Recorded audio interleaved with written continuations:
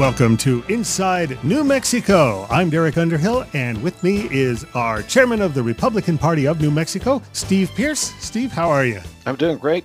We in the southeast part of the state are being inundated with rain. Meanwhile, I drove to Ruidoso and had to go through Roswell over the weekend. I gave a speech in Ruidoso and then did a constitutional workshop for middle school and high school students. And on Saturday in Ruidoso, it is super dry in Roswell and then again sort of wet up towards Ruidoso. It's the fall, probably the worst time of the year for the farmers to be getting rain. I've got a cotton crop that I see every day, and it was starting to open up nice and pretty, and now it's starting to look kind of bedraggled. The cotton is coming out of the husks, so you can never get the rain exactly when you need it in New Mexico.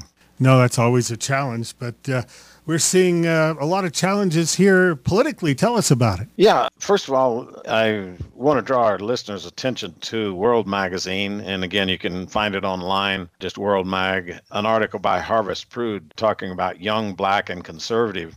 And it highlights several young black conservatives who are becoming outspoken nationwide. Of course, one of the motivators is Candace Owens. She's associated with Prager University, and they're airing her stuff regularly. So they talk about Olivia Rondeau, who is a wrestler there in high school in Maryland, and she became the first female wrestler to win gold at the AAU Junior Olympic Games. But then it talks about the tougher battles are when she decided that she was conservative. She did not grow up in a conservative household, began to just listen to Candace Owens and think, well, that describes how I feel. And so now she pushes her views out in social media and is coming under constant attack because people don't want anyone straying from who they're supposed to be. Forget who they are. But as a young black person, she's supposed to be completely ingratiated to the Democrat Party. And instead she's saying no, that she's for Trump, and she's biracial. Her family was strong supporters of Obama, but by the time his 8 years were up, they basically had become disillusioned, and her parents voted for Trump. That kind of began her own journey. But C.J. Pearson is another one. His story caught my eye. Young black student who came really into the public view at 11 years old. He uploaded a YouTube video posing a simple question to President Obama. He said, "President Obama, do you really love America?" It got more than 2 million views and catapulted him into kind of a stardom for a young black person at 11 years old. He was a strong supporter of Trump. And again, he was raised in a Democrat household too. But he said as he continued his research, even as a preteen, that he just felt like he had to declare himself conservative.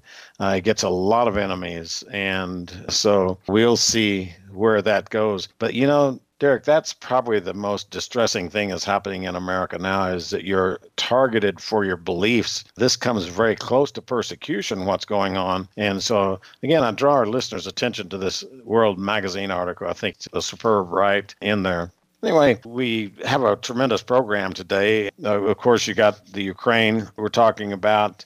You have the impeachment discussions going on. You've got the whole Biden question, which I think is going to sink his candidacy no matter what happens in the rest of it. Trump went to the United Nations, and what he spoke there, I think, is extremely important. So, Derek, a little late getting into the show, but let's get after it. Okay, well, the left does seem to be going after the president regardless of the evidence that we're seeing. Tell us about that. Well, it seems like that the Democrats in Congress have an impeachment in hand, and they just keep looking for facts that will support it. You recall that they were going to impeach Trump from day one because he just spoke kind of off the cuff. He said things that were contentious, and he would push back against the press, and they were going to impeach him for that. But of course, those are not impeachable offenses. And then they came up with the Russia theory that somehow that Trump had colluded with the Russians. The truth is that Obama had knowledge about what the Russians were doing to sort of interfere with our election. He said, don't worry about it. There's not anything they can do anyway. But the Democrats persisted and said they were going to impeach Trump over that. And then the Mueller investigation took place, $40 million over 2 years, and he comes up with the idea there was no collusion and there was no obstruction of justice. So the Democrats then fell into this current situation where now then it is the Ukraine Now, it's very curious exactly how this Ukraine situation came up. Supposedly, a whistleblower turned in information that on a phone call to the Ukrainian president to wish the new president Zelensky kind of just well wishes for his election and for the nation, somehow that maybe Trump said that he was going to withhold aid if they did not investigate Joe Biden's son. Well, there are several really difficult things about this entire story. First of all, whistleblowers by law had to have firsthand knowledge.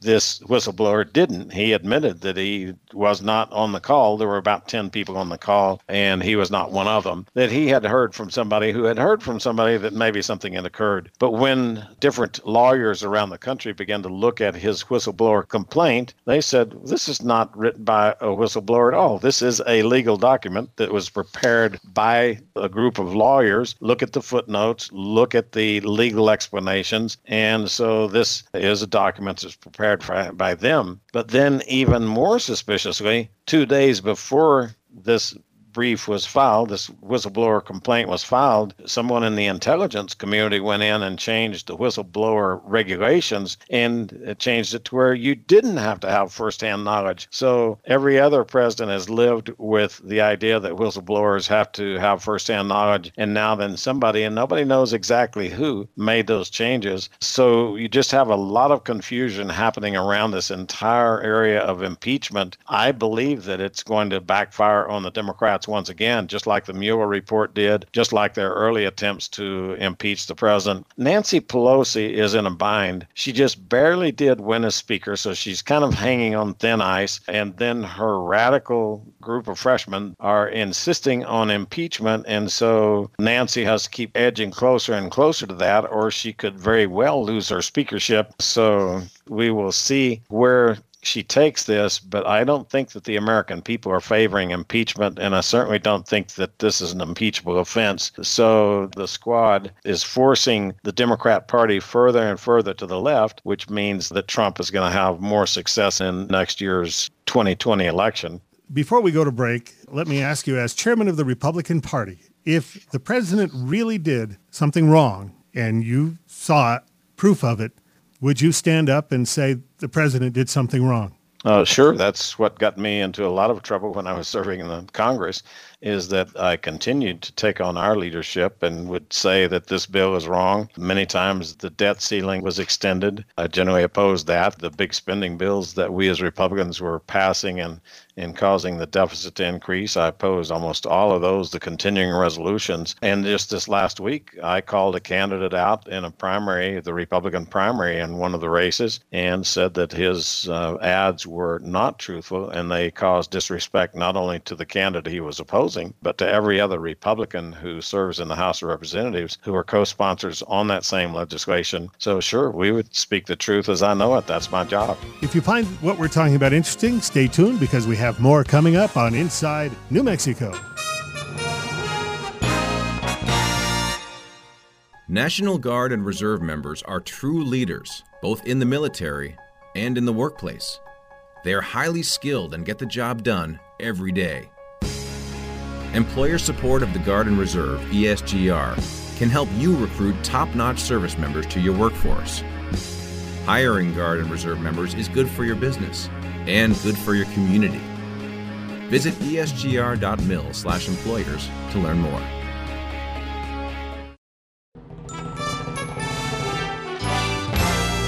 It's a great pleasure to me to be here.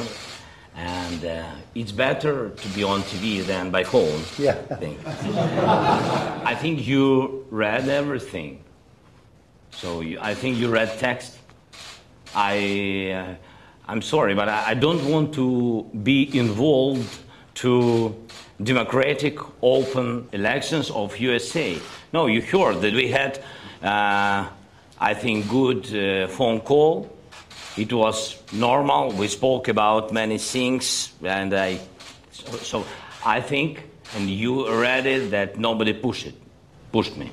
Yes. That quote that you just heard was the new president of the Ukraine, President Zelensky. And when he says that he didn't feel pressure, I think that we can trust him on that. It's amazing because with all of this discussion on pressure from the president to investigate Joe Biden's son, you would think that the press would be interested in someone who says, yes, I did create pressure. That's exactly what Senator Biden, later to become vice president, he was a sitting vice president when his son got put into a position in the Ukrainian gas industry. Burisma is the largest natural gas producer in the Ukraine, and Joe Biden's son got put in as a director. In that position, he was paid somewhere between $50,000 and $80,000 per month. Now, keep in mind, he knew nothing about the natural gas industry. He didn't know anything about regulatory affairs, but he did have one tremendous qualification, and that is his father was vice president of the United States. And so the Ukraine was investigating corruption charges. That was one of the tenets of us supporting the change in power structure there, is that you got to get rid of the corruption. So they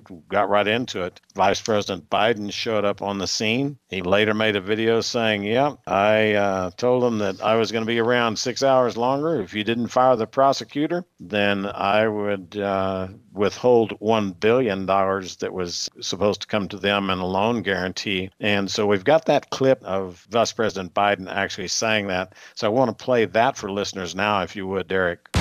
I had gotten a commitment from Poroshenko. They would take action against the state prosecutor, and they didn't. I said, I'm telling you, you're not getting $1 billion.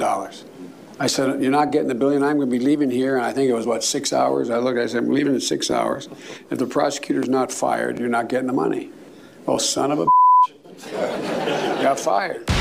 Here you have the Democrats in Congress who are hell-bent on impeaching the president for something that the president of Ukraine said did not occur. The full transcript was released. It didn't show that undue pressure was raised. In fact, it was the president of the Ukraine who first raised the issue up about we've got this investigation, or we've got this thing that we probably ought to be looking at. So I'm not sure where Nancy Pelosi is headed, but I do know that they are playing with the future of the republic. People lose confidence in our entire system in these kinds of discussions. There used to be an idea called the loyal minority, and that means that whoever was in the minority in the House of Representatives or the Senate was still loyal to the country, and that seems to no longer be the case. So shame on those who are pushing false information. If it comes out, fine, let the system work. But myself, I sure don't see the guilt on President Trump's part, but I do see the guilt on Vice President Biden's part.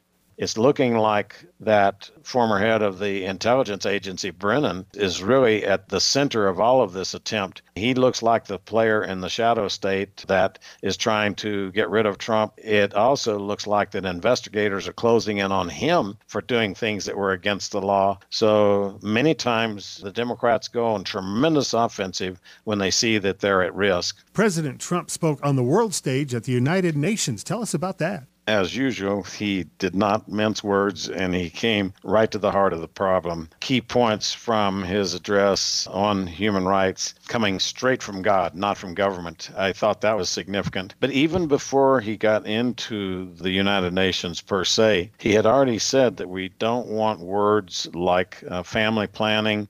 That's just code word for abortions. And so the president was really leaning on that very international stage with conservative ideas. He is proving that most people in this country support, and I believe, Derek, that people around the world support these conservative ideas, that our rights don't come from government, they come from God, that we should be protecting the unborn, that we obviously should protect religious freedom. The president has been very ardently in support of that at the United Nations. And so I just think that this president continues to confound his critics. They always expect that he's going to shy away from the next big speech, and he doesn't. In fact, in that speech where he's talking about the freedoms come from from God, not from government. He goes on to say that the United States is founded on the principle that our rights do not come from government, they come from God. This immortal truth is proclaimed in our Declaration of Independence and enshrined in the First Amendment to our Constitution's Bill of Rights. So Trump went on to note that 80% of the world's population live in countries where religious freedom is in danger or even outright banned, and he called for the world to end religious persecution and release prisoners held for professing their belief. Amazing, amazing coming from this president at this time in our history. Another surprise, we're seeing all kinds of changes out there.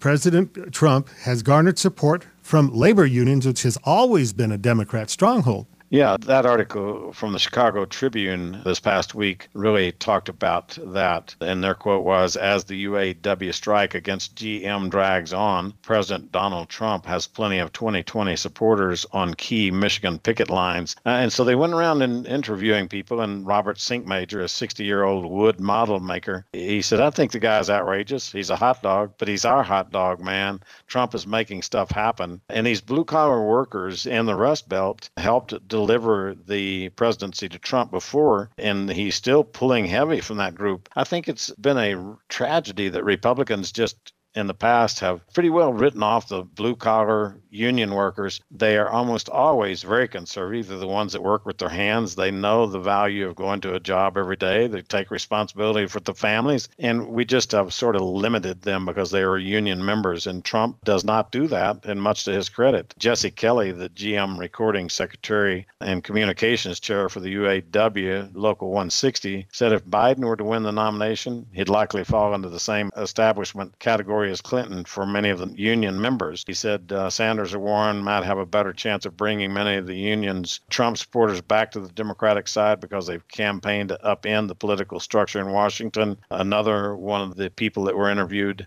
John Gonzalez, 61-year-old HVAC maintenance worker at the GM Tech Center, said that Trump's message of returning blue-collar workers to better days just struck a good chord with him. So it's never the philosophical arguments that win people's hearts. It is instead when candidates begin to speak to the heart of people, to the circumstances that they face every day, and just the idea that better days are ahead for union workers. He doesn't have to say that. He's just out protecting jobs in America every day. I think that's the important thing he's doing with China. He did it with Europe. He's done it in the agreement with Mexico and Canada. If Pelosi would actually pass that bill, I think that the president is still going to pull strongly from the Democrat Party. That's what it takes to win in this country. I think he's going to be changing the way politics works for a generation in this country.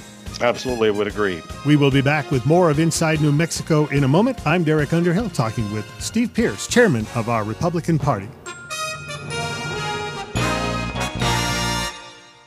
Attention, New Mexico veterans. If you were honorably discharged from the U.S. Armed Forces, you've earned state and federal benefits, and the New Mexico Department of Veteran Services is standing by to assist you. State benefits include a veteran's property tax exemption, education and training, and transportation services. We can also assist with claims for federal VA benefits. The state of New Mexico and this radio station thank you for your service. More information at nmveterans.org or 1-866-433-8387.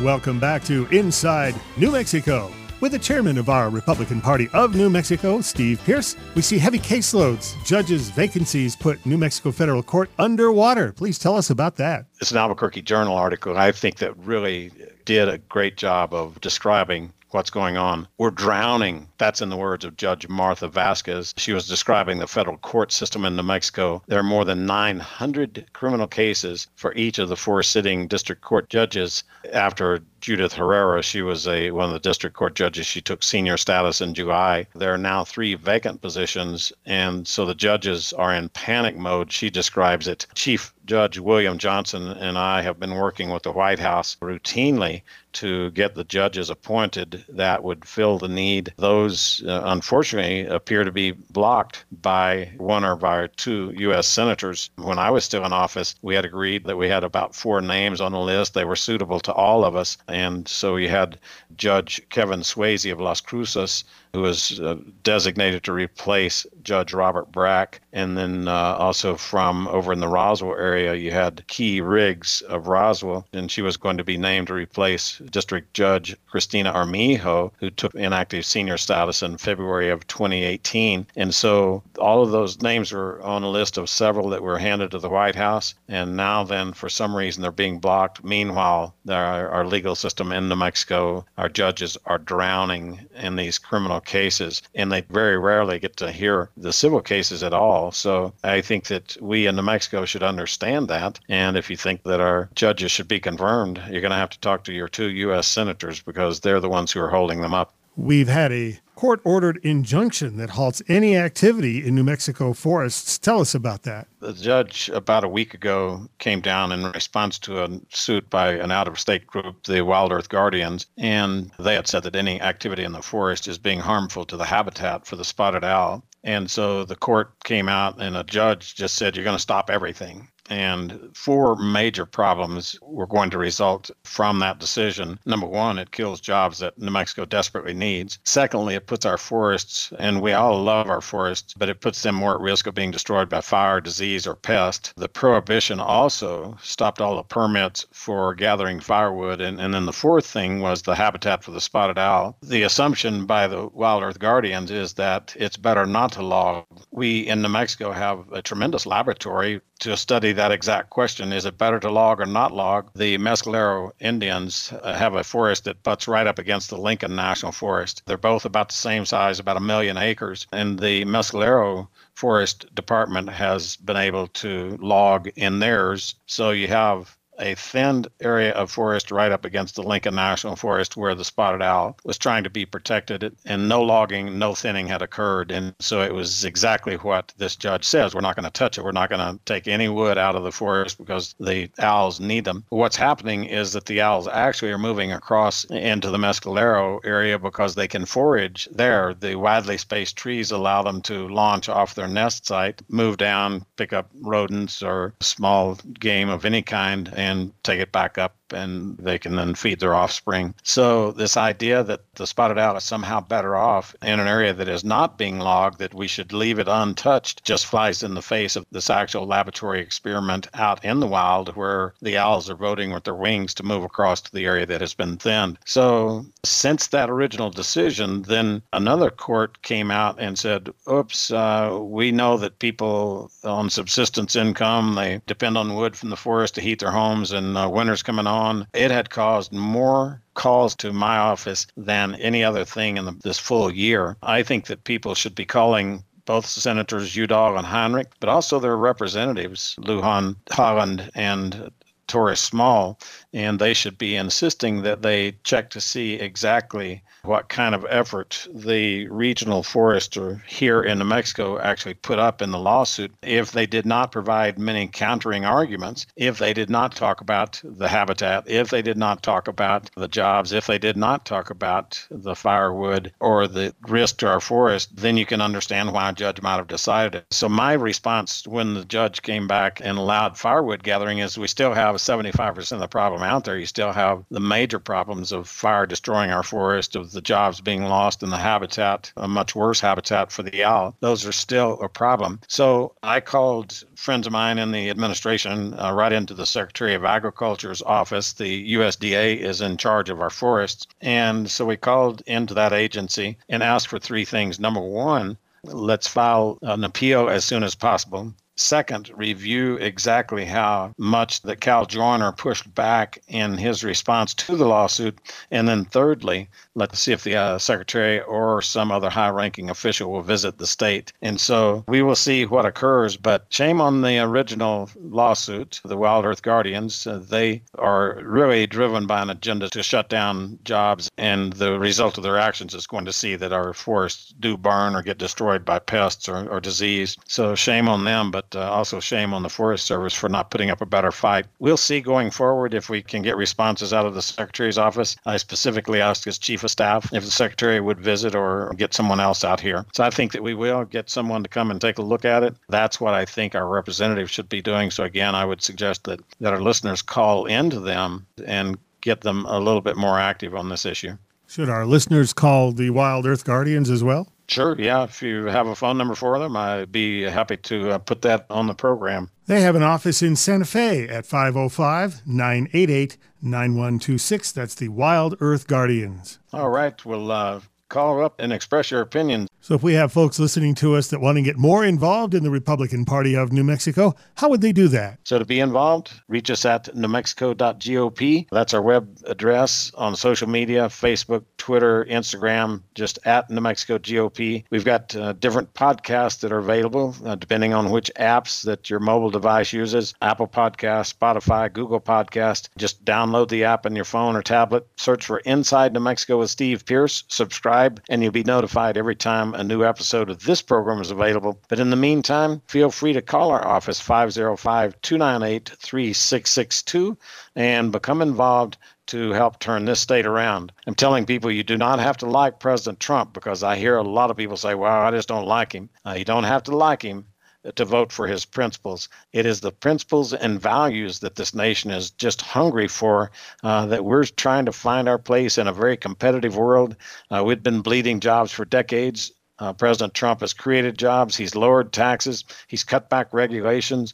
Pay is going up for people in every spectrum, but the people at the bottom end of the pay spectrum are seeing the biggest increases. He's got unemployment the lowest ever for Black workers. For Hispanic workers, women have fared better than any other group in this boom that we've got going on in our economy. And New Mexico's economy is especially strong because of the president's actions. And so this is the time, if we're going to turn New Mexico red, if we're going to have a hope for New Mexico, if we're going to keep New Mexico from falling into the plain socialist category, the failed status of the progressive Democrats who took over Detroit 50 years ago and have bankrupted that town. Every place that they take over, they have tremendous problems. You can look at San Francisco, you can look across the country at different Democratic strongholds and understand the difference between Democrats and Republicans. I've been talking with the chairman of our Republican Party of New Mexico, Steve Pearce. Steve, I will look forward to seeing you and our listeners right here next week on Inside New Mexico.